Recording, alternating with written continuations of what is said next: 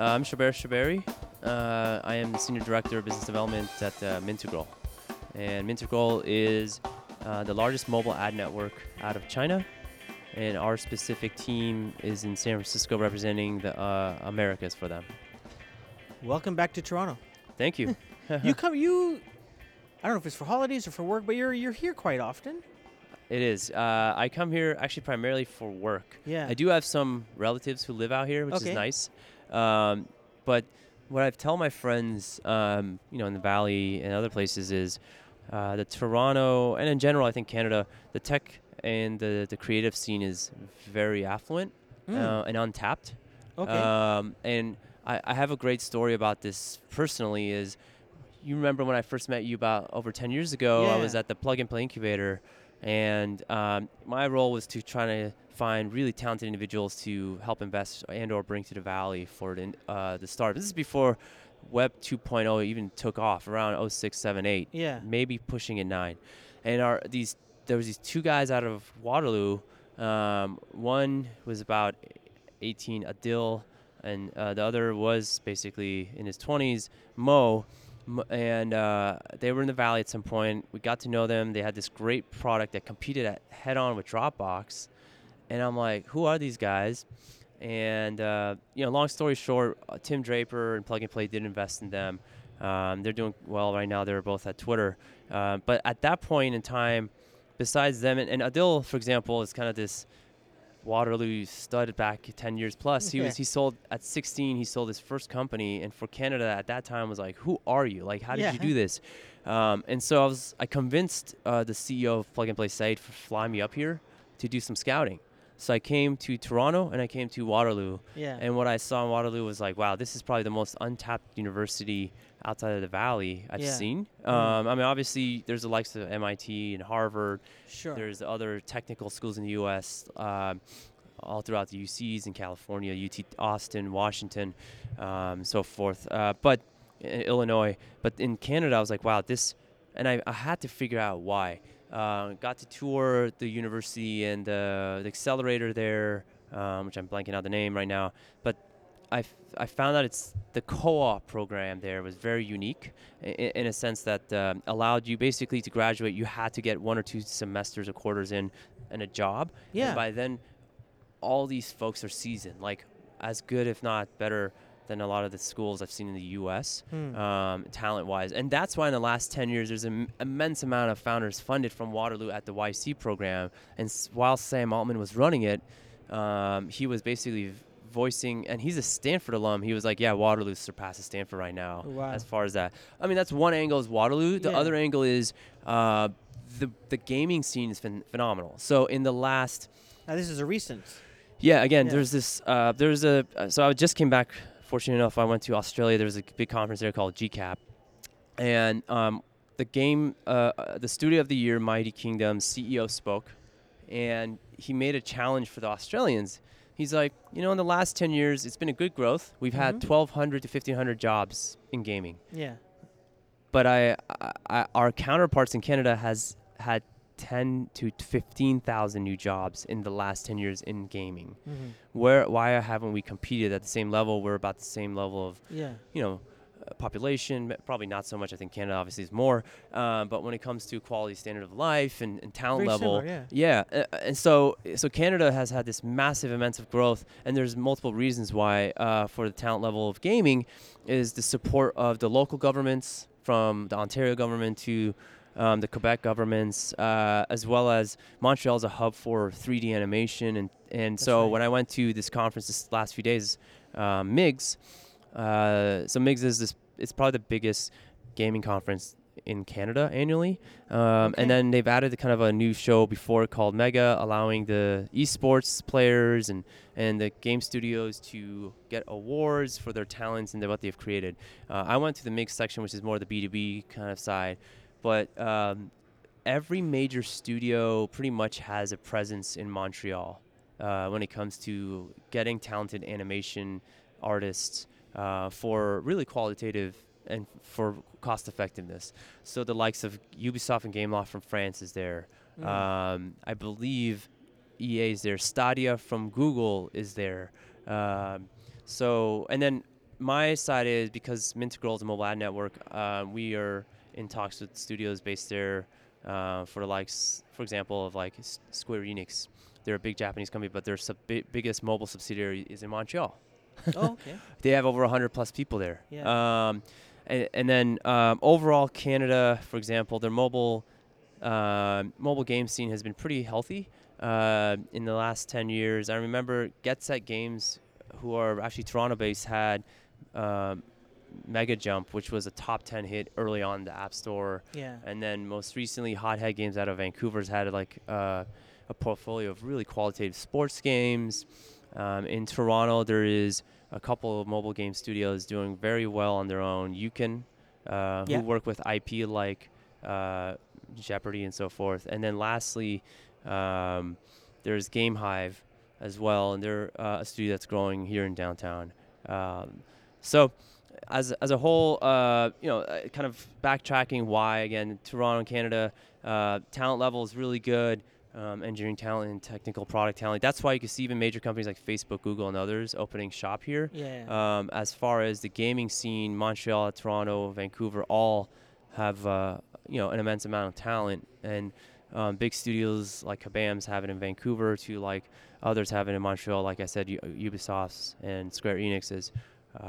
So something that I'm very excited and passionate to come here on hopefully on an annual basis. Yeah. All right. Cool. Yeah. Tell me about Mintegral. There's sort of a tie-in with gaming but really, the tie-in with advertisers as well. So tell me more about what Mintegral does and what your role is with them. Yeah. So the way I kind of tell people on a generic basis, let's say I'm in an Uber and they ask me like, what do I do, right? I say, do you play mobile games? Like, yep. You see those annoying ads that pop up? Yeah. I'm that guy, and they laugh like yourself, you're smirking. Yeah. But in reality, that industry is multi-billions of dollars worth. And it's when the App Store was announced about 10 years ago plus, Steve Jobs announced it, I was like, this is the future.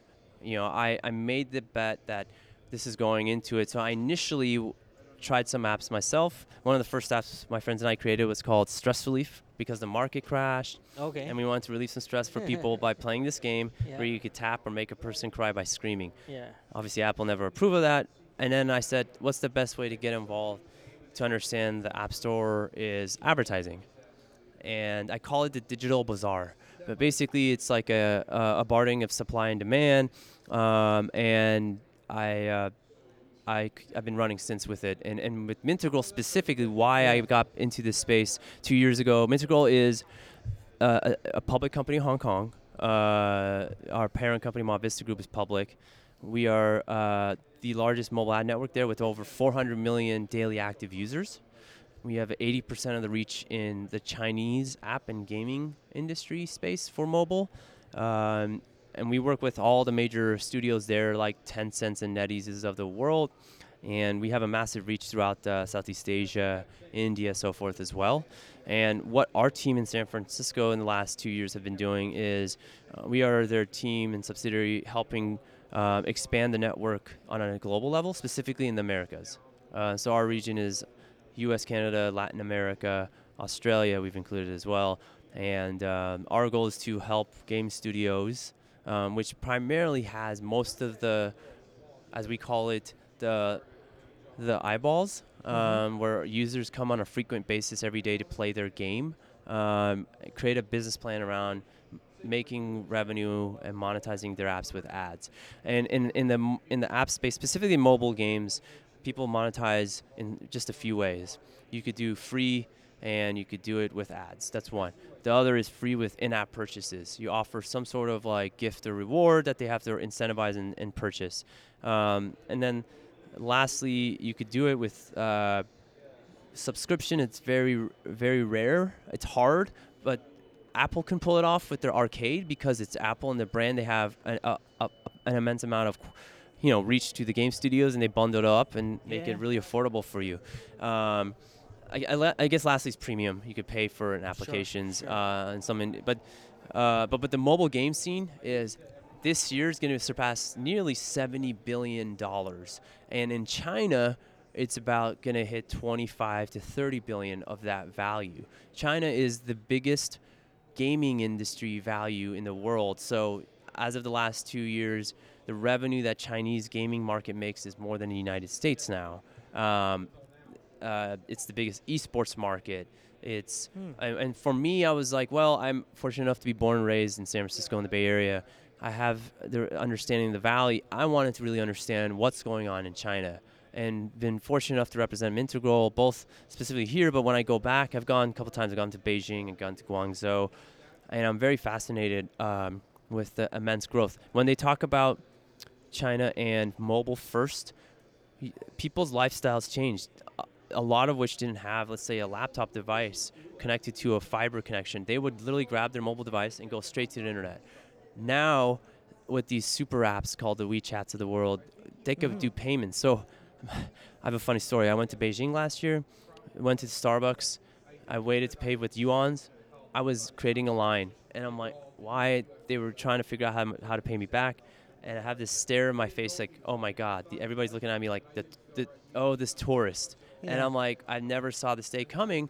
But in reality, it was like a shocking reality that they are beating us to the digital payment system, to the chat system, to AI possibly, based on just how seamless that was, where people just put their QR code at the Starbucks, at the supermarket, anywhere in the mall. And no wonder there's a massive reach. I know in San Francisco, I've seen this in a lot of the malls and stores, and it's probably the case in Toronto, I haven't seen it yet, where WeChat and Alipay are everywhere. And you could just pretty much use your QR code here, too, to purchase stuff. Yeah. So, yeah, I mean, it's just to go back to the Mintical side.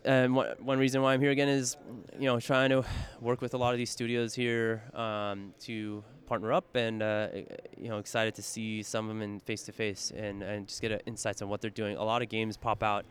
a lot of these studios are popping out with new games by next year. So. Yeah. Is Mintical trying to get large North American-based companies that are looking to tap into the Asian market, or are they looking to start having their presence in North America and in Europe? Yep, great question. So our team, and we have a team in Europe too, and specifically in London, is so we have been up until 2018 or through 2018, we were Asian only network. So we would actually be kind of I'd say like that liaison broker to go to these studios if they had traffic. Say, oh, your game index is high in China or India or Indonesia, some of the developing countries. Let's help you gain what you deserve for that traffic. Okay. Because the U.S. networks, say Google, Facebook, and others, probably are not doing anything in China. Mm-hmm. We can. Now, as of this year on, no, our network is a global network. Our U.S. traffic and revenues surpass China. We have partnered up with all the mediation providers. So all these platforms, if you're a developer or a studio, probably you're highly likely you're using one of these platforms to run multiple networks like ours into their platform server side through the native experience on your game, and then we could bid on that traffic that you are running in your game. Mm-hmm. So we could be one of 12 networks. We could be one of 6 networks. So we've partnered with all 6 major networks there, the likes of MoPub, IronSource, Fiber, TapDex, and others. And we're going to be one of only the few networks, technology-driven, that have a bidding solution. Online bidding has been there for many years, real-time bidding. We're finally there on mobile, testing it out. It's like, I call it stock trading for mobile. So I could bid for your traffic right now in real time at a higher rate. And it's being tested now, and hopefully by next year it'll be really embedded and implemented throughout the networks and games and so forth. You alluded to at the beginning that we met quite some time ago when you were at the Plug and Play incubator. Yeah. And then you moved to one of my favorite brands that is not around anymore, Pebble. Yeah. Which was a sad story. Yeah. That they're no more. Is that you're wearing a Fitbit watch? The Fitbit. Yeah. So you know that has the Pebble technology in absolutely, it. Absolutely. Yeah, right. So Fitbit purchased the which is why I went to this particular watch. Yeah, and now it's Google, which should be exciting. I wrote a little bit of my insights on that, by the way. Tell me about that. Yeah, so people were like, I wrote it more of an insider. I was like, this is actually a great partnership in place. Um, Fitbit now has a play within Google. Google's watches were fragmented. Yeah. They had their own. They work with like the Samsungs of the world. They worked with others. Now they have probably the best competitive product besides Apple Watch, obviously. Yeah. And then Fitbit is cost effective, so they could do it at scale Mm-hmm. for really affordable rates. Yeah. It's a great brand. They could do advertising throughout their entire network, search ads, YouTube. Interesting. Yeah, I mean they have it everywhere. And then, long-term perspective. This is one of the things when I was at Pebble, working with large Fortune 500 brands. It's the best way to reach an individual on an advertisement level, to display some sort of ad unit there, Yeah. better than even your phone that you touch probably hundreds of times a day almost. Yeah.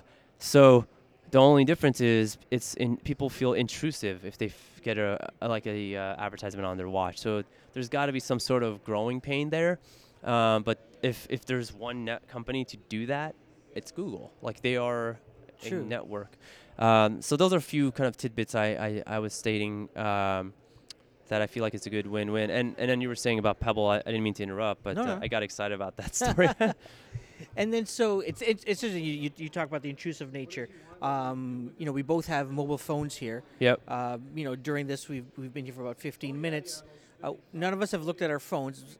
I know that we've gotten messages, Yes. but I've at least glanced at my watch at least twice. Okay. Yep. Right? But we've still communicated. We're still talking. We're still Correct. chatting, right? Yeah. So it's interesting you talk about that, the intrusive nature, and is it or is it not? It's interesting. Yeah, so this is an interesting topic. When I was at Pebble, people were like, well, do I need a smartwatch to display more of what I've already see?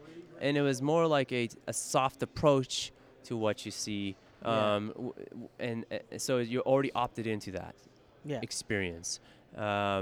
Again, when it becomes intrusive, it's like basically like receiving emails that you didn't think of, which is spam.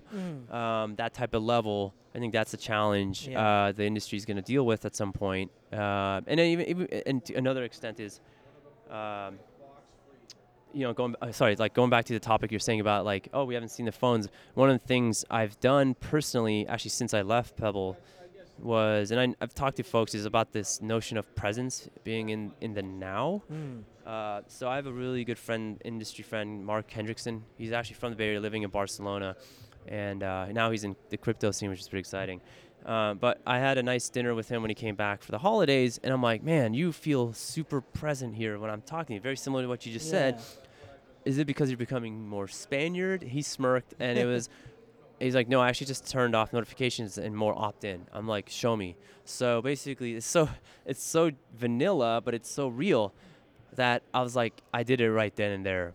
I turned off every notification possible on my iPhone. The only thing I have is I tell people, if you really need to reach me, text or call me. Yeah. And I only use WeChat because our company WeChat, and now Ding, which is another app, a Chinese company-based solution. So I need to see those in real time. Yeah. Otherwise, I tell people, look. Your emails, your tweets, your LinkedIn. I opt in. Everything else is opt in. Interesting. I mean, sometimes I'm like, I can't believe I missed this. However, now I'm so engaged with the discussion and listening to what you're saying that I'm not distracted by anything else. Yeah. Right? And again, like, I could look at this right now, which I just did, and if there's a fire by the company, maybe I'll be like, let's cut this short, but it hasn't happened because it's highly unlikely. People know where to get in touch. If Yes. it's really, really important, Yes. they'll know how to get a hold of it. Yeah, exactly. Yeah, that's interesting. Maybe I'll try that over the holidays Yeah. and see how it is. Although it's tricky, you got a smartwatch too, so that helps balance it. Yeah.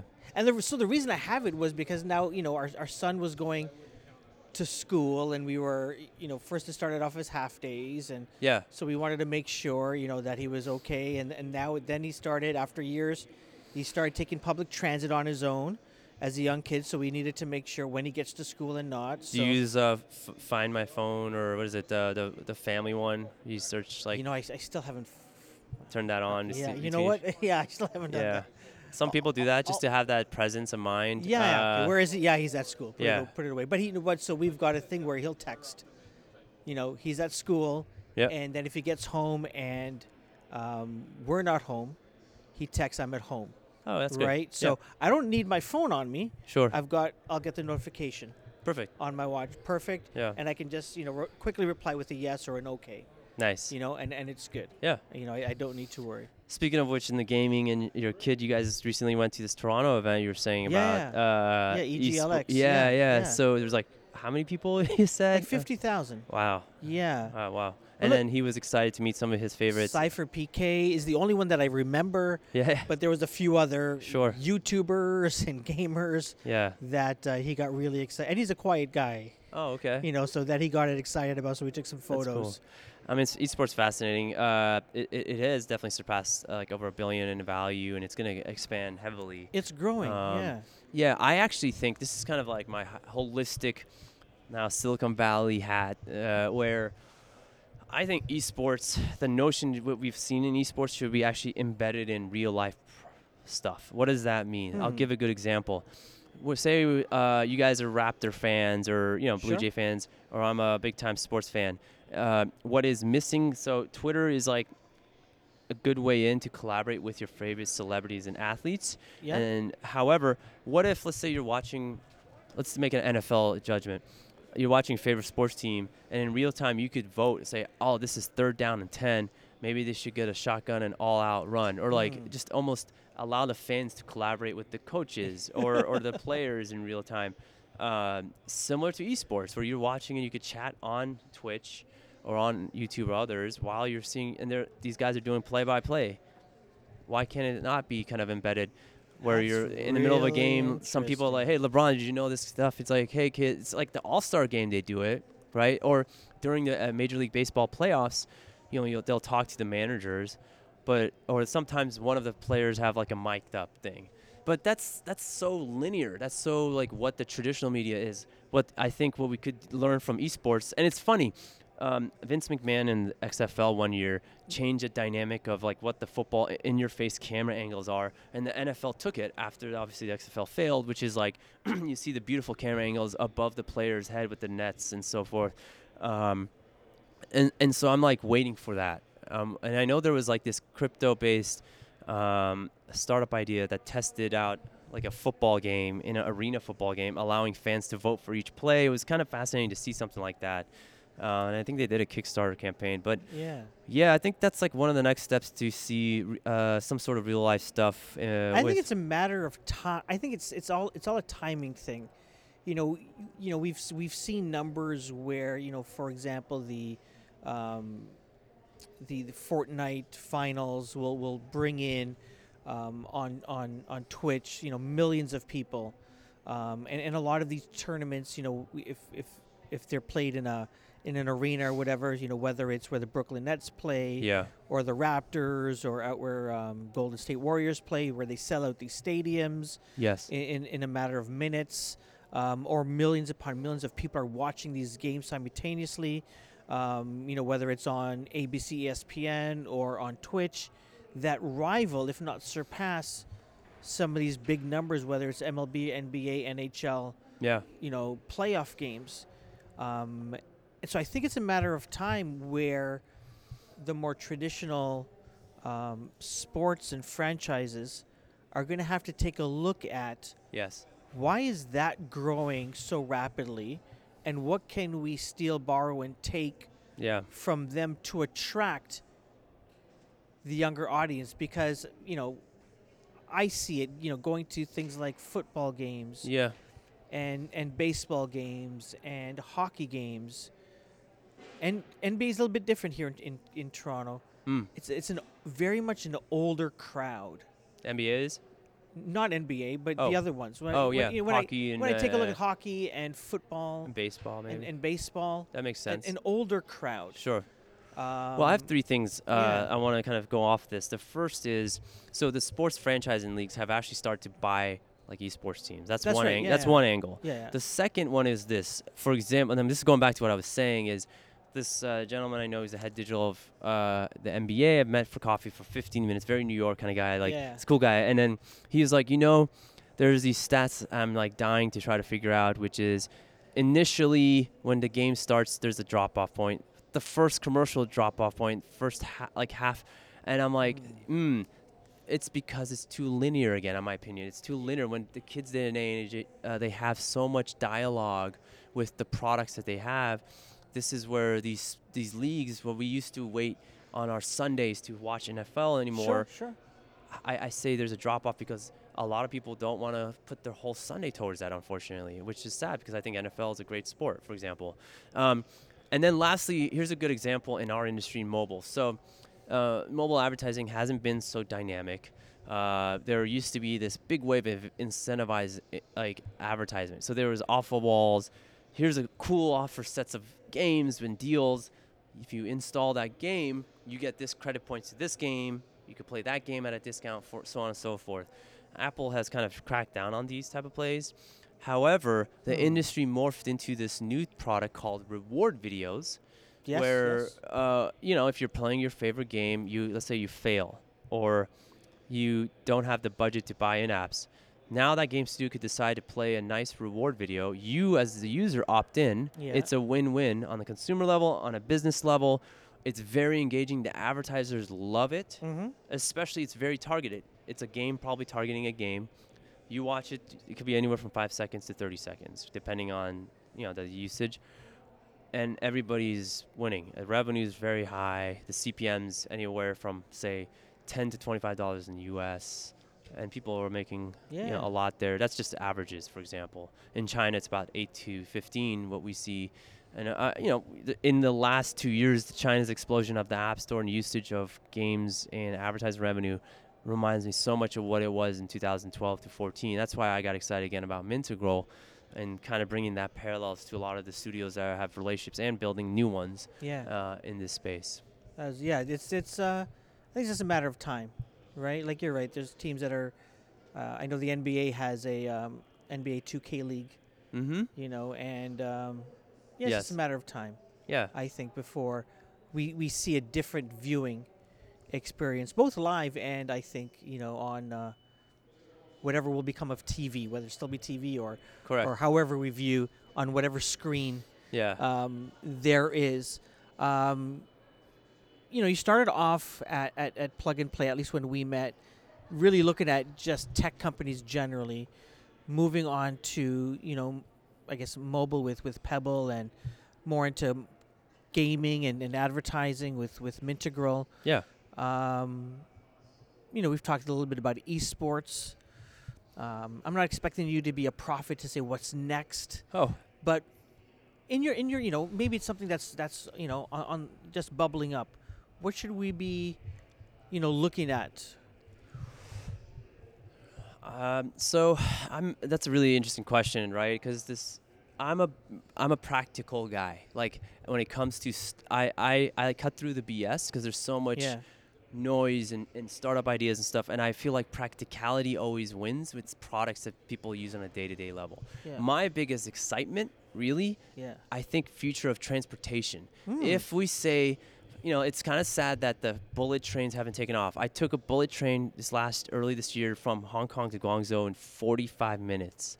That's typically a couple hour drive, regardless of what you do. In California, we were supposed to get that. We didn't. I don't even know if North America is getting these type of trains or not. Now, I feel like if a Hyperloop example comes into fruition, where you could get into a pod and get into this really high qualitative transportation between San Francisco to Los Angeles or Toronto and Montreal, for example, or even Waterloo and Toronto. But and you could live in Montreal at a cheaper rate, but you could work in Toronto every day. Yeah. That will be the next dynamic shift, I feel, in human evolvement for technology, transportation, jobs, and everything else. I really believe in that. There's a lot of other discussions about human longevity, I'm not even into healthcare, but that fascinates me. I think we really have to look at global warming as an issue, and I think everybody should look in that. And I'm a big believer that I'm in the middle of San Francisco, for example. Why isn't the Texas folks really getting involved instead of voicing their concerns only on Twitter, get their hands dirty and actually helping out nonprofits in the city to engage on the situation that is at hand, which is the homeless situation. Yeah. Right? So those are a few of the things more on a granular level. Again, I think global warming is a big issue. But transportation, I feel like if that changes, I think it's a whole different play. Yeah, and I think that takes care of a lot of things. Because, in Toronto, I mean, not as bad as I'm sure places like New York and LA are, but there's gridlock. Yes. And if we sort of solve that. Well, the scooters, right? The scooter explosion in the last year or two. In Europe, huge. Amazing. It started throughout, like, here, for that matter. And I don't know how it could because of how cold it is here. But in California, for example, it took off. And when San Francisco had it, it took up to 12 to 15% market share of Uber and Lyft. That's no joke. That is absolutely no joke. And the reason is this. Why do we need to buy cars? Cars, 90% of the time, you're not using it. The other 90% of the time, it's only one of you in the car. So you get a scooter. It's one of you hustling, bustling to what you got to go as soon as possible. It's fun. It's dynamic. Yeah. It's not as expensive, right? So I think that's another alternative to transportation. Again, I think transportation future is fascinating. There is a lot of issues when it comes to bureaucracies and governments. True. And the issue of safety concerns, security concerns, and in transportation, no matter as you think it's capitalistic, it's still monopolistic. Certain companies run it. Certain companies, do really well with the oil industry. That's why Tesla has a huge trouble just kind of growing on an exponential level, and they keep fighting the lobby powers that try to push them down. Yeah. I think electric is a very fascinating thing to see with Tesla and their growth. But in general, I just feel like the scooters, and then more, again, I'm a big fan of if like a Hyperloop type technology come into play. That's my excitement. Interesting. Yeah. Listen, we could probably talk for hours about tons of stuff. Yeah. But those are my few things. Yeah. I appreciate you having me, man. I mean, I can't believe it's been over 10 years we've known each other, and I'm excited to see you do what you're doing, man. I'm happy for you. Thank you so much, man. Yeah.